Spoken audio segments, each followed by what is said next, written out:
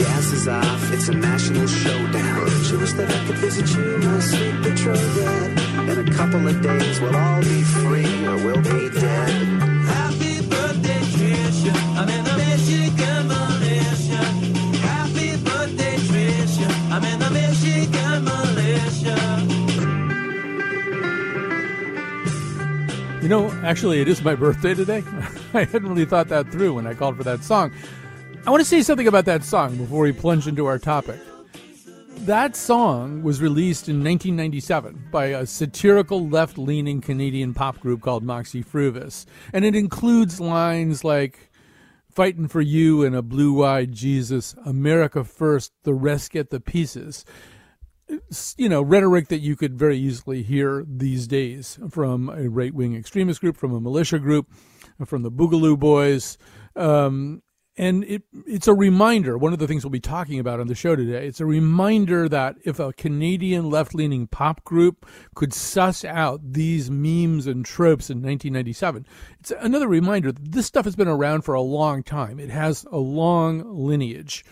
You know, Timothy McVeigh was not a lone actor. He was embedded and interconnected intellectually, if that's the right word, with a whole bunch of people who preceded him, and they've all read the same books, and there are people coming after who kind of build on the story.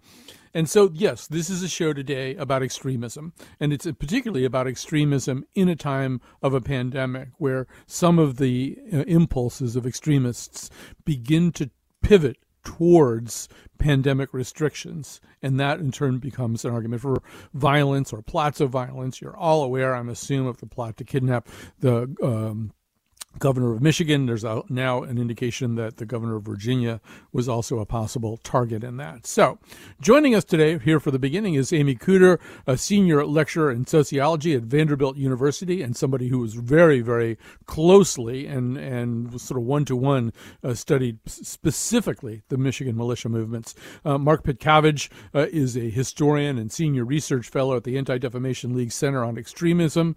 Prior to joining ADL in 2000, Dr. Pitcavage trained law enforcement officers on domestic terrorism on a Justice Department anti-terrorism program created after the Oklahoma City bombing. You just heard me mention Timothy McVeigh. So maybe just we could begin a little bit with the politics of this. I've been using the term right-wing extremists, but the politics of this get a little bit murky. I mean, here we are in an age of Donald Trump, who in some ways could be said to personify intrusive government. He is using military troops to clear out protesters at Lafayette Square. He's starting a Operation Warp Speed vaccination program. So do the politics of these groups get a little murky at this point? I think they absolutely do. I have a tendency to use the term nostalgic groups instead of right-wing because they do tend to have some views that don't exactly fall on the traditional right-wing end of the spectrum. Just for example, many of them are very typical libertarians as they think of themselves as being, and support things like abortion and gay rights, which doesn't usually fit with that trope. You know, and Mark Pitcavage, I want to turn back to you and ask the question that I asked at the beginning, apparently in the middle of technical problems I didn't know about. But, you know, we think of these groups as resisting certain kinds of things. In the past, taxation, gun control, disappointment about America's military behavior. But it's kind of unusual to see them pivot towards a public health question. Can you say a little bit more about what you've observed? How does the whole pandemic restriction thing bleed into militia movements? Sure, I'd be happy to. And with regard to the militia movement, it connects largely in two ways. And once you understand those two ways, it makes perfect sense. The first is the militia movement's relationship to the federal government and to state governments. For most of the history of the militia movement, the main impetus for the movement has been on antagonism towards the federal government, which it believes has been collaborating with a conspiracy to slowly strip Americans of their rights, after which they would be absorbed into the New World Order conspiracy as slaves. In recent years, however, because the militia movement came out strongly in support of Trump, they have had to de-emphasize their their focus on federal government conspiracy theories and look for other enemies. And in some cases, they found it in the form of Antifa or other left-wing activists. But they have also found it in opposing state-level measures that they don't like, such as gun control measures like red flag laws and anti-pandemic measures such as lockdowns or mask regulations. And you could combine that with the fact that historically, the militia movement has had ants in its pants about pandemics. And the reason is because the militia movement has long believed that the federal government might use a pandemic as an excuse, or even stage a pandemic as an excuse to declare martial law, suspend the Constitution, take away your guns, do whatever they want to do to you. And so when you combine the historic paranoia that the militia movement has about pandemics with the reconcentration of anti-government anger at the state level rather than the federal level because of the militia movement's support of Trump, you can see how things like lockdowns and other pandemic measures become very inviting targets for militia anger these days. Amy Cooter, I have to ask, what is it about Michigan? I mean, obviously, there are militia movements in other places. There are extremist movements in other places. But Michigan has been at this long enough to warrant at least one pop song. I mean, this isn't a new thing. What is there a specific aspect of Michigan that brings this about? I think there are a variety of factors that go into making Michigan a relative hotspot here. It's not just one simple variable that goes into this equation. But just to name a couple of the important ones, I think Michigan as a state sort of has this broad cultural view of hunting, of fishing as being things that people generally value. Folks who use firearms for other purposes often see it as not too far of a stretch to then perhaps join something like a militia for whom firearms are a very central component. A lot of folks, even if they aren't militia members there, know people who are and don't really see them as being an outlier. I also think it helps in terms of the militia prevalence that Michigan was one of the very first states to have what we identify as a modern militia, which means that they've had leaders, they've had effective role models there for a long time who are also fairly public compared to some of them in other states. And they kind of serve as a touch point for people to go to if they want to start a similar group. There's also just more knowledge about them as a result of that as well. Can I follow up on that? This is something that I've been thinking about a lot lately. There's a group with a Facebook page here in Connecticut, and they are not, I think, in any way explicitly a militia group, and most of them are just kind of anti-science COVID doubters and anti-government restriction people. But I see them increasingly reposting stuff that is a little bit more militaristic or a lot more. I see them exalting or at least supporting the kidnapping plot in Michigan, using some of its justifications as their own justifications. And Amy, I guess I sort of wonder about the power of imitation and repetition, that, a person who's an unlikely participant in extremist politics somehow or other on social media winds up parroting a lot of it. And maybe even, I don't know if anybody can say anything about this, maybe even ultimately gradually self-radicalizing just by doing that. I think there's probably a lot of truth to that. The reality is we need to do a lot more research on exactly how social media and the internet play into some of these networks these days. People are doing it, but it gets more complicated as major platforms like Facebook shut down their pages and they get a little bit more off of those main channels as a result.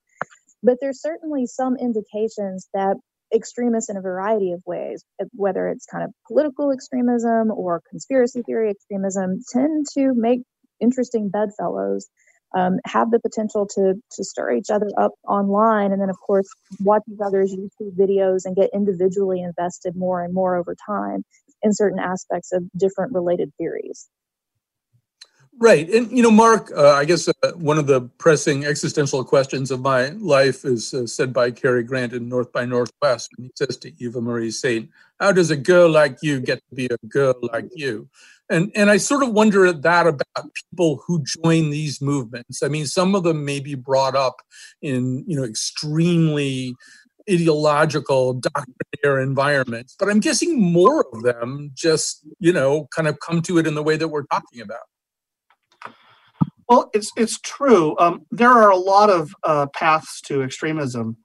In the ADL Center on Extremism over the years, and in our the people in our regional offices who look at extremism in particular areas. We have a very active and great office in Connecticut, for example.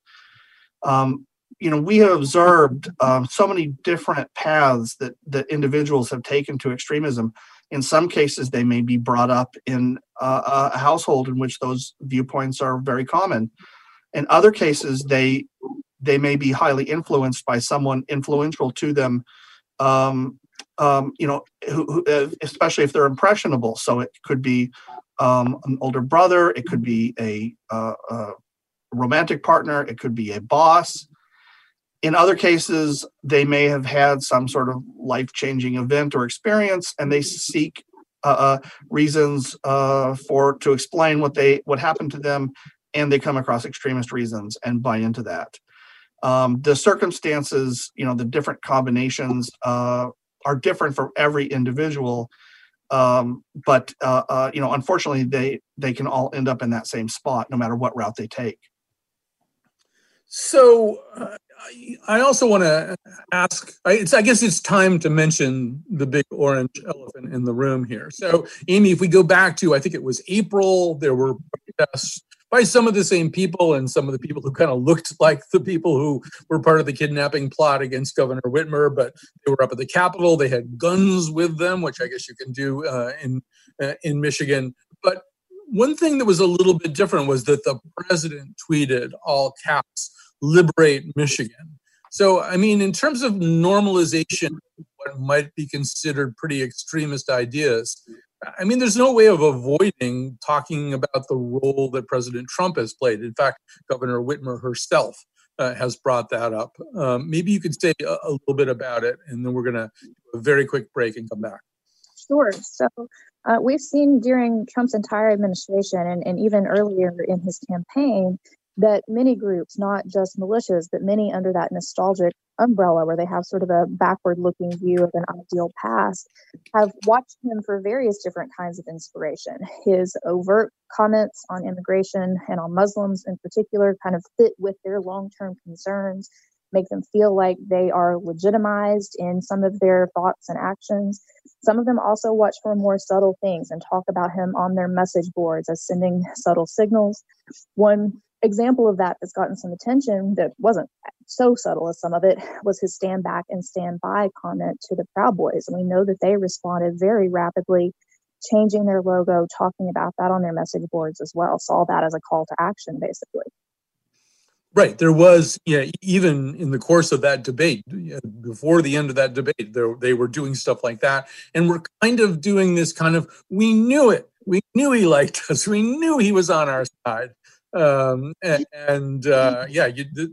does seem like terra incognita somehow. All right. We need to take a break right now.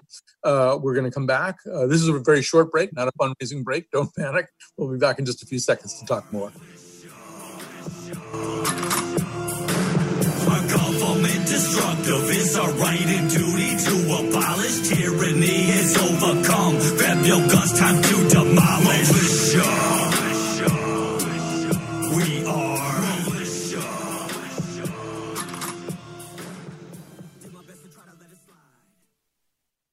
And we're back. All right, so I'm dealing with different technical things, so I sometimes don't even know when I'm back. So we're talking about extremist groups. Our guests today are Mark Pitcavage, who is a historian and senior research fellow at the Anti-Defamation League's Center on Extremism. Amy Cooter is a senior lecturer in sociology at Vanderbilt University, who has intensively studied militia movements, especially in Michigan itself. And so, Mark Pitcavage, I think maybe this is, you probably didn't hear me say this at the beginning because I don't think you guys on Zoom could hear me. But, one of the reasons that I got interested in this was listening to a terrific podcast that the BBC did that featured Mark Pitcavage. It was called 2 Minutes Past 9. It was about the bombing of the Murrah building. And one of the things I was reminded of, Mark, is that I think when somebody like Timothy McVeigh reaches the attention of the American public in such a gruesome and garish way, it sometimes can seem like a sort of loner outlier kind of event.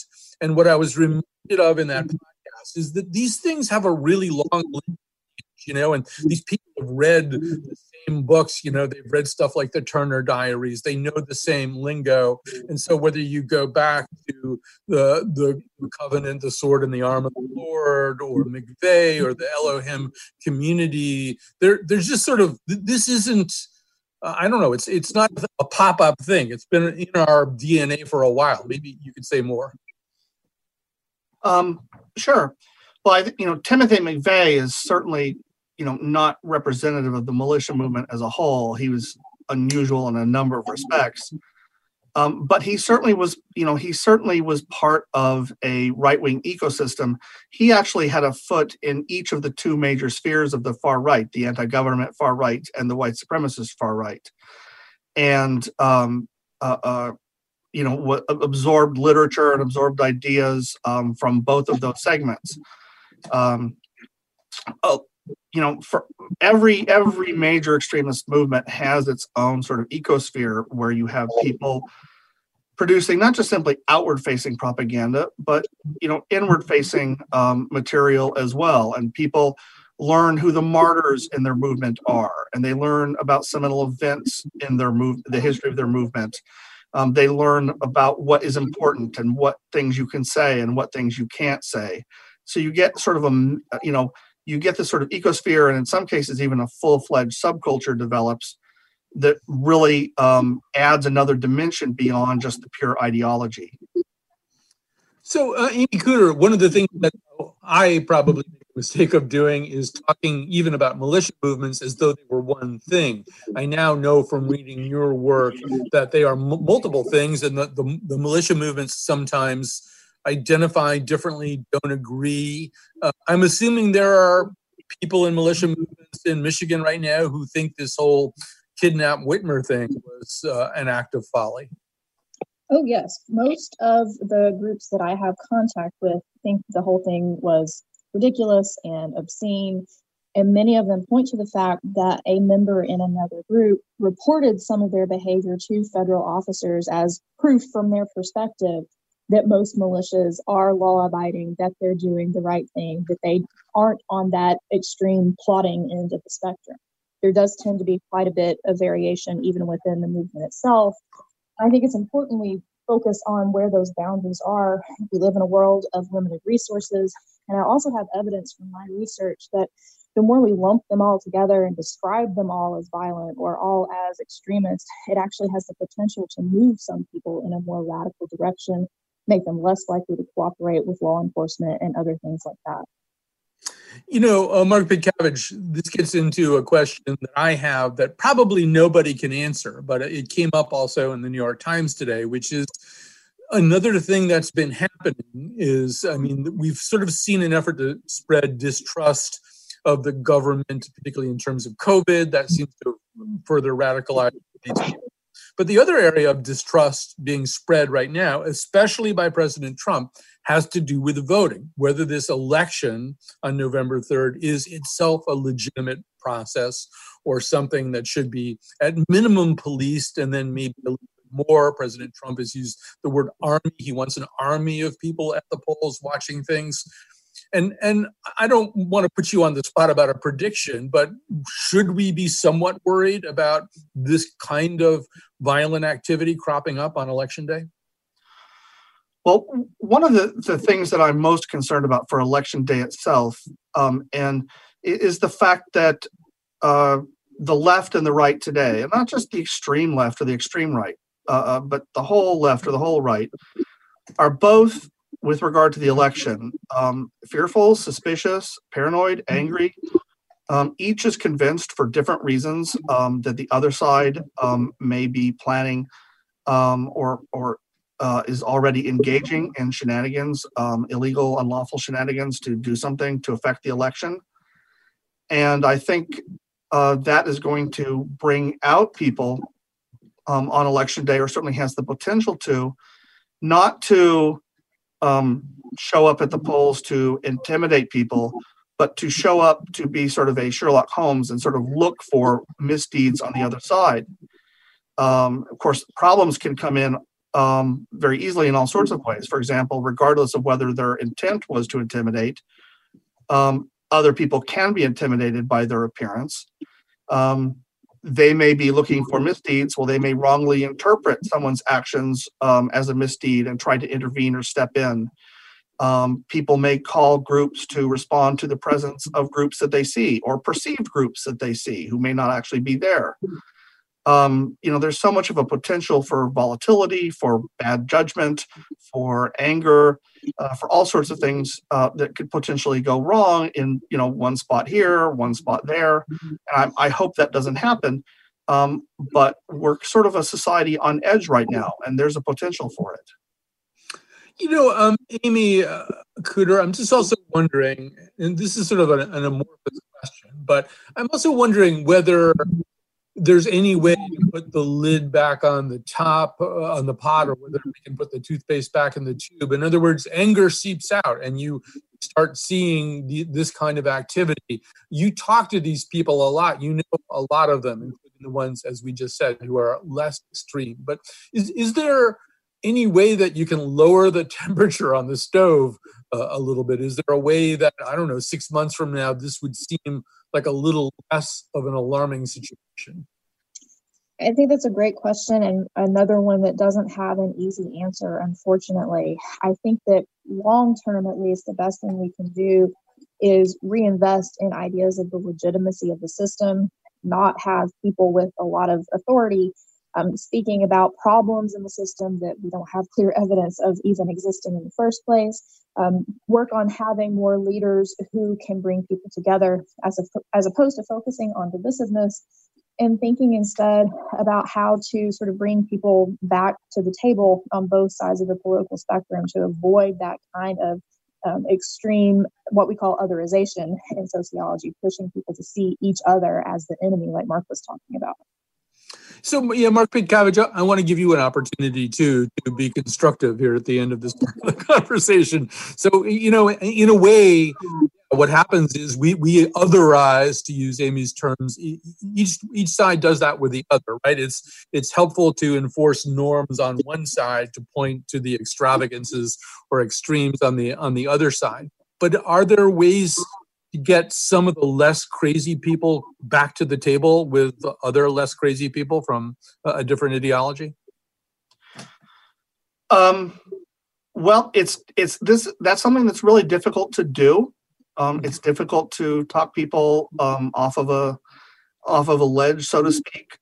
Sometimes what you have to do is you have to wait until they have expended their energy and they're sort of tired.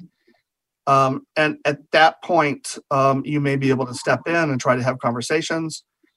Something that the FBI did with a small amount of success, at least in the 1990s, was to do a lot of knock and talks with people in the militia movement, to go to a militia group, to meet with the leader or leaders of that militia group, say, look, I just want to talk with you. I want to get a sense of what you're about. I want you guys to understand what we're about, with the idea of building up relationships so that perhaps in the future, if that, not because they were sympathetic to that militia group, but if that militia group in the future actually saw somebody who was much more wild or wanted to do something dangerous, that there was at least a chance that someone might reach out to the FBI and let them know, which has happened on occasion, where the FBI has gotten tips from people within an extremist movement itself, and that has enabled them to start criminal cases. So there's some things you can do, but it's when someone believes something really strongly, whether it's an ideology or a religion or something else, it's often difficult to convince them of something that's, it doesn't even have to be diametrically opposed to their beliefs, but just simply other than what they want to accept. Right. I mean, there's sort of an inertia here. Once the rock is rolling down the hill, it's likely to keep rolling down the hill more, not suddenly start rolling up the hill. We have to take a little break in this segment. I want to thank Mark Pitcavage and Amy Cooter, great guests. When we come back, and we have a fundraising break first, but when we come back, one of the things that really struck me is how openly a lot of these groups use social media to communicate and proselytize. We're going to talk to somebody who really looked hard about the big one, how the Facebook tries or doesn't try to police this kind of talk. But before that happens, yes, we're going to take a little break for fundraising. It is my birthday today, so one thing you could maybe do is, give me a little birthday present. Make a pledge to support public radio. Here come the nice people to tell you why.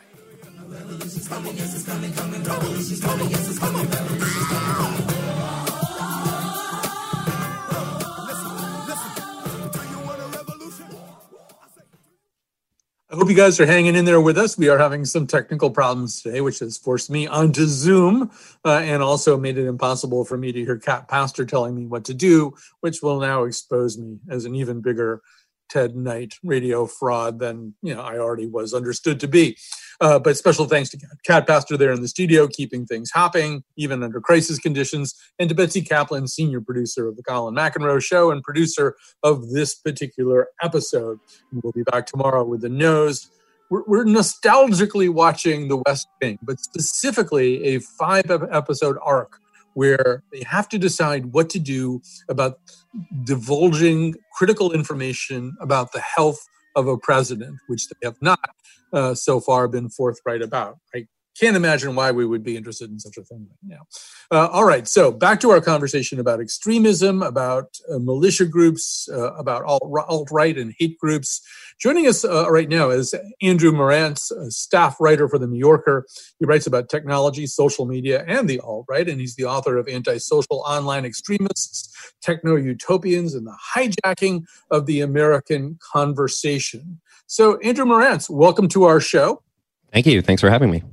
So I think some people, in seeing the coverage of the plot to kidnap Governor Whitmer, were a little surprised that some of the plotting, or at least the introductory pre-plotting, took place openly on social media platforms, whether it was Facebook, whether it was TikTok. I'm sure federal law enforcement is infinitely grateful for that fact, because it makes them easier to catch. And I'm guessing also you weren't particularly surprised by that some of these groups felt pretty comfortable just talking there in a pretty accessible environment.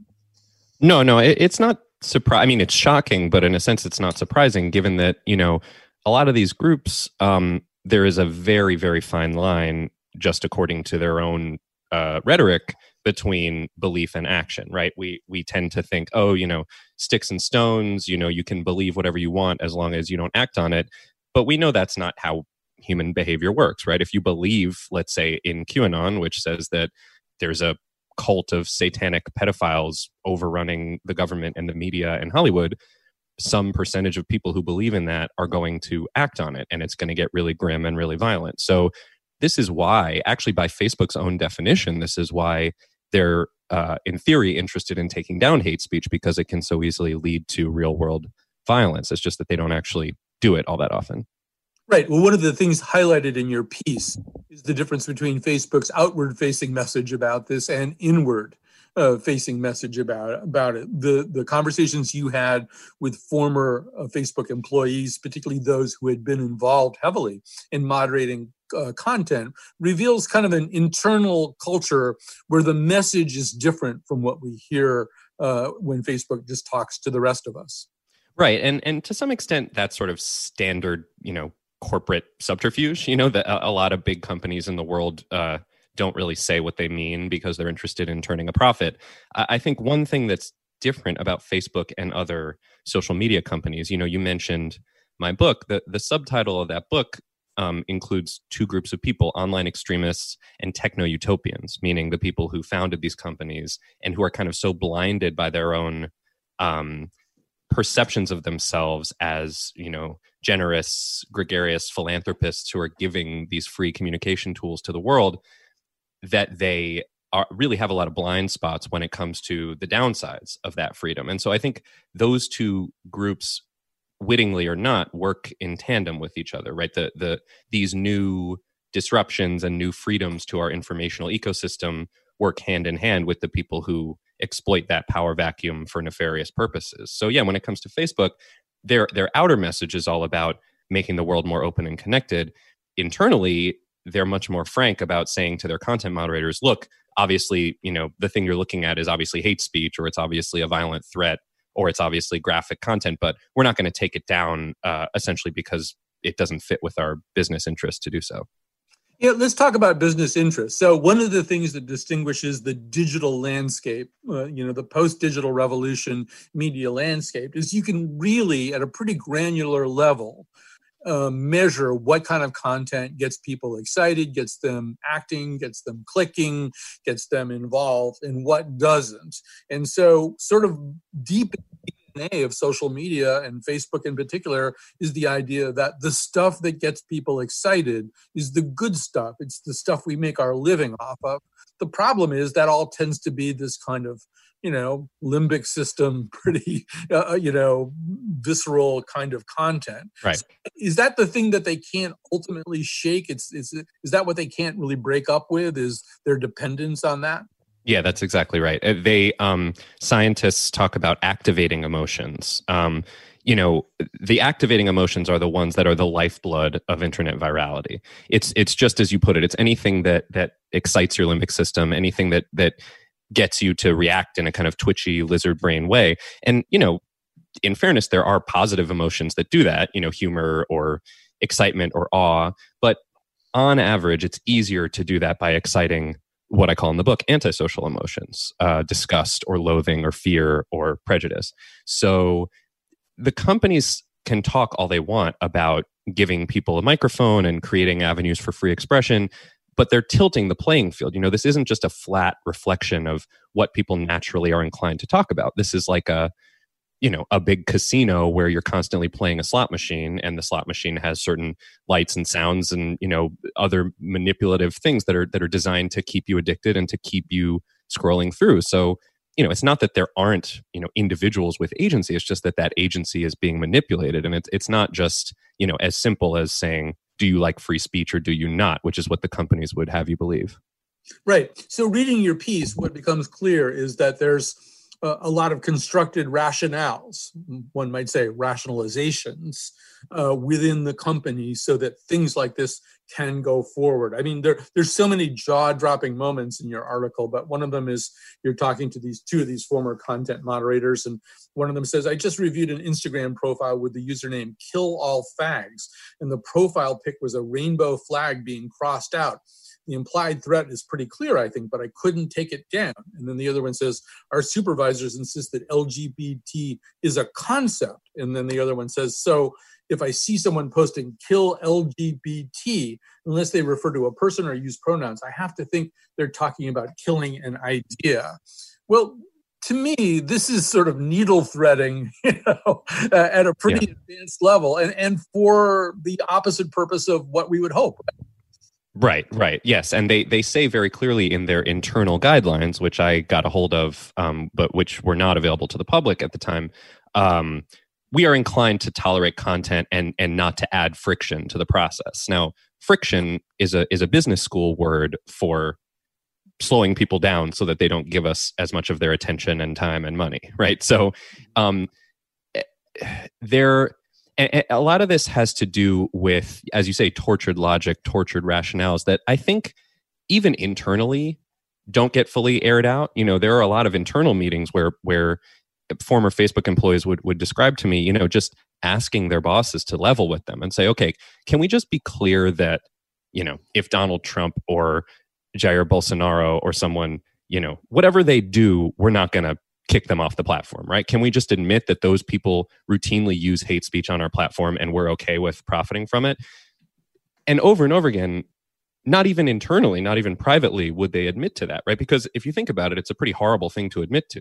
And just given how the human brain likes to rationalize things, not even Mark Zuckerberg, as rich and cosseted as he is, he doesn't want to look himself in the mirror and say, I'm profiting on a massive scale from hate speech and potential violence. So he tells himself a different story, not only because he wants to, cover himself publicly, but because even privately, he doesn't want to believe that about himself. Now, I think it's clearly true, and the data shows that it's true.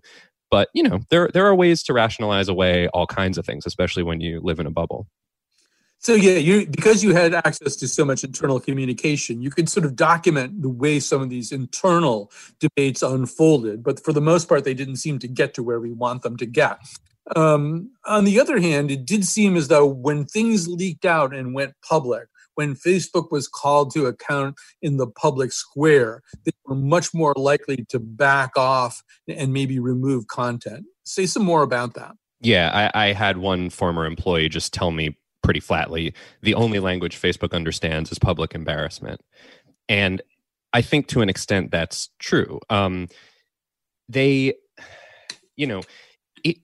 of the thorny things here is that I think it's actually even harder with the social media industry than even with other industries to change their minds, because I think they themselves are kind of ambivalent. I think, I don't know, but I think if you injected a fossil fuel executive with truth serum, they would know that they're destroying the planet. I mean, I think it's been clear to them for 45 years now that their own data scientists are showing them that fossil fuels are going to bake the planet.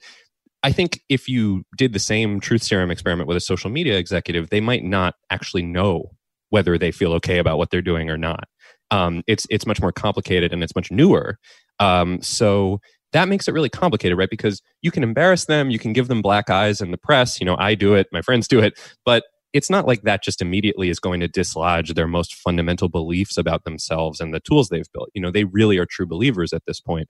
And when you've gotten high on your own supply, it's actually harder to pry the substance out of their hands. So, I mean, there's that element. And then there's also the element of they can always come back to this very convenient, lofty rhetoric about free speech and saying, what would you have us do?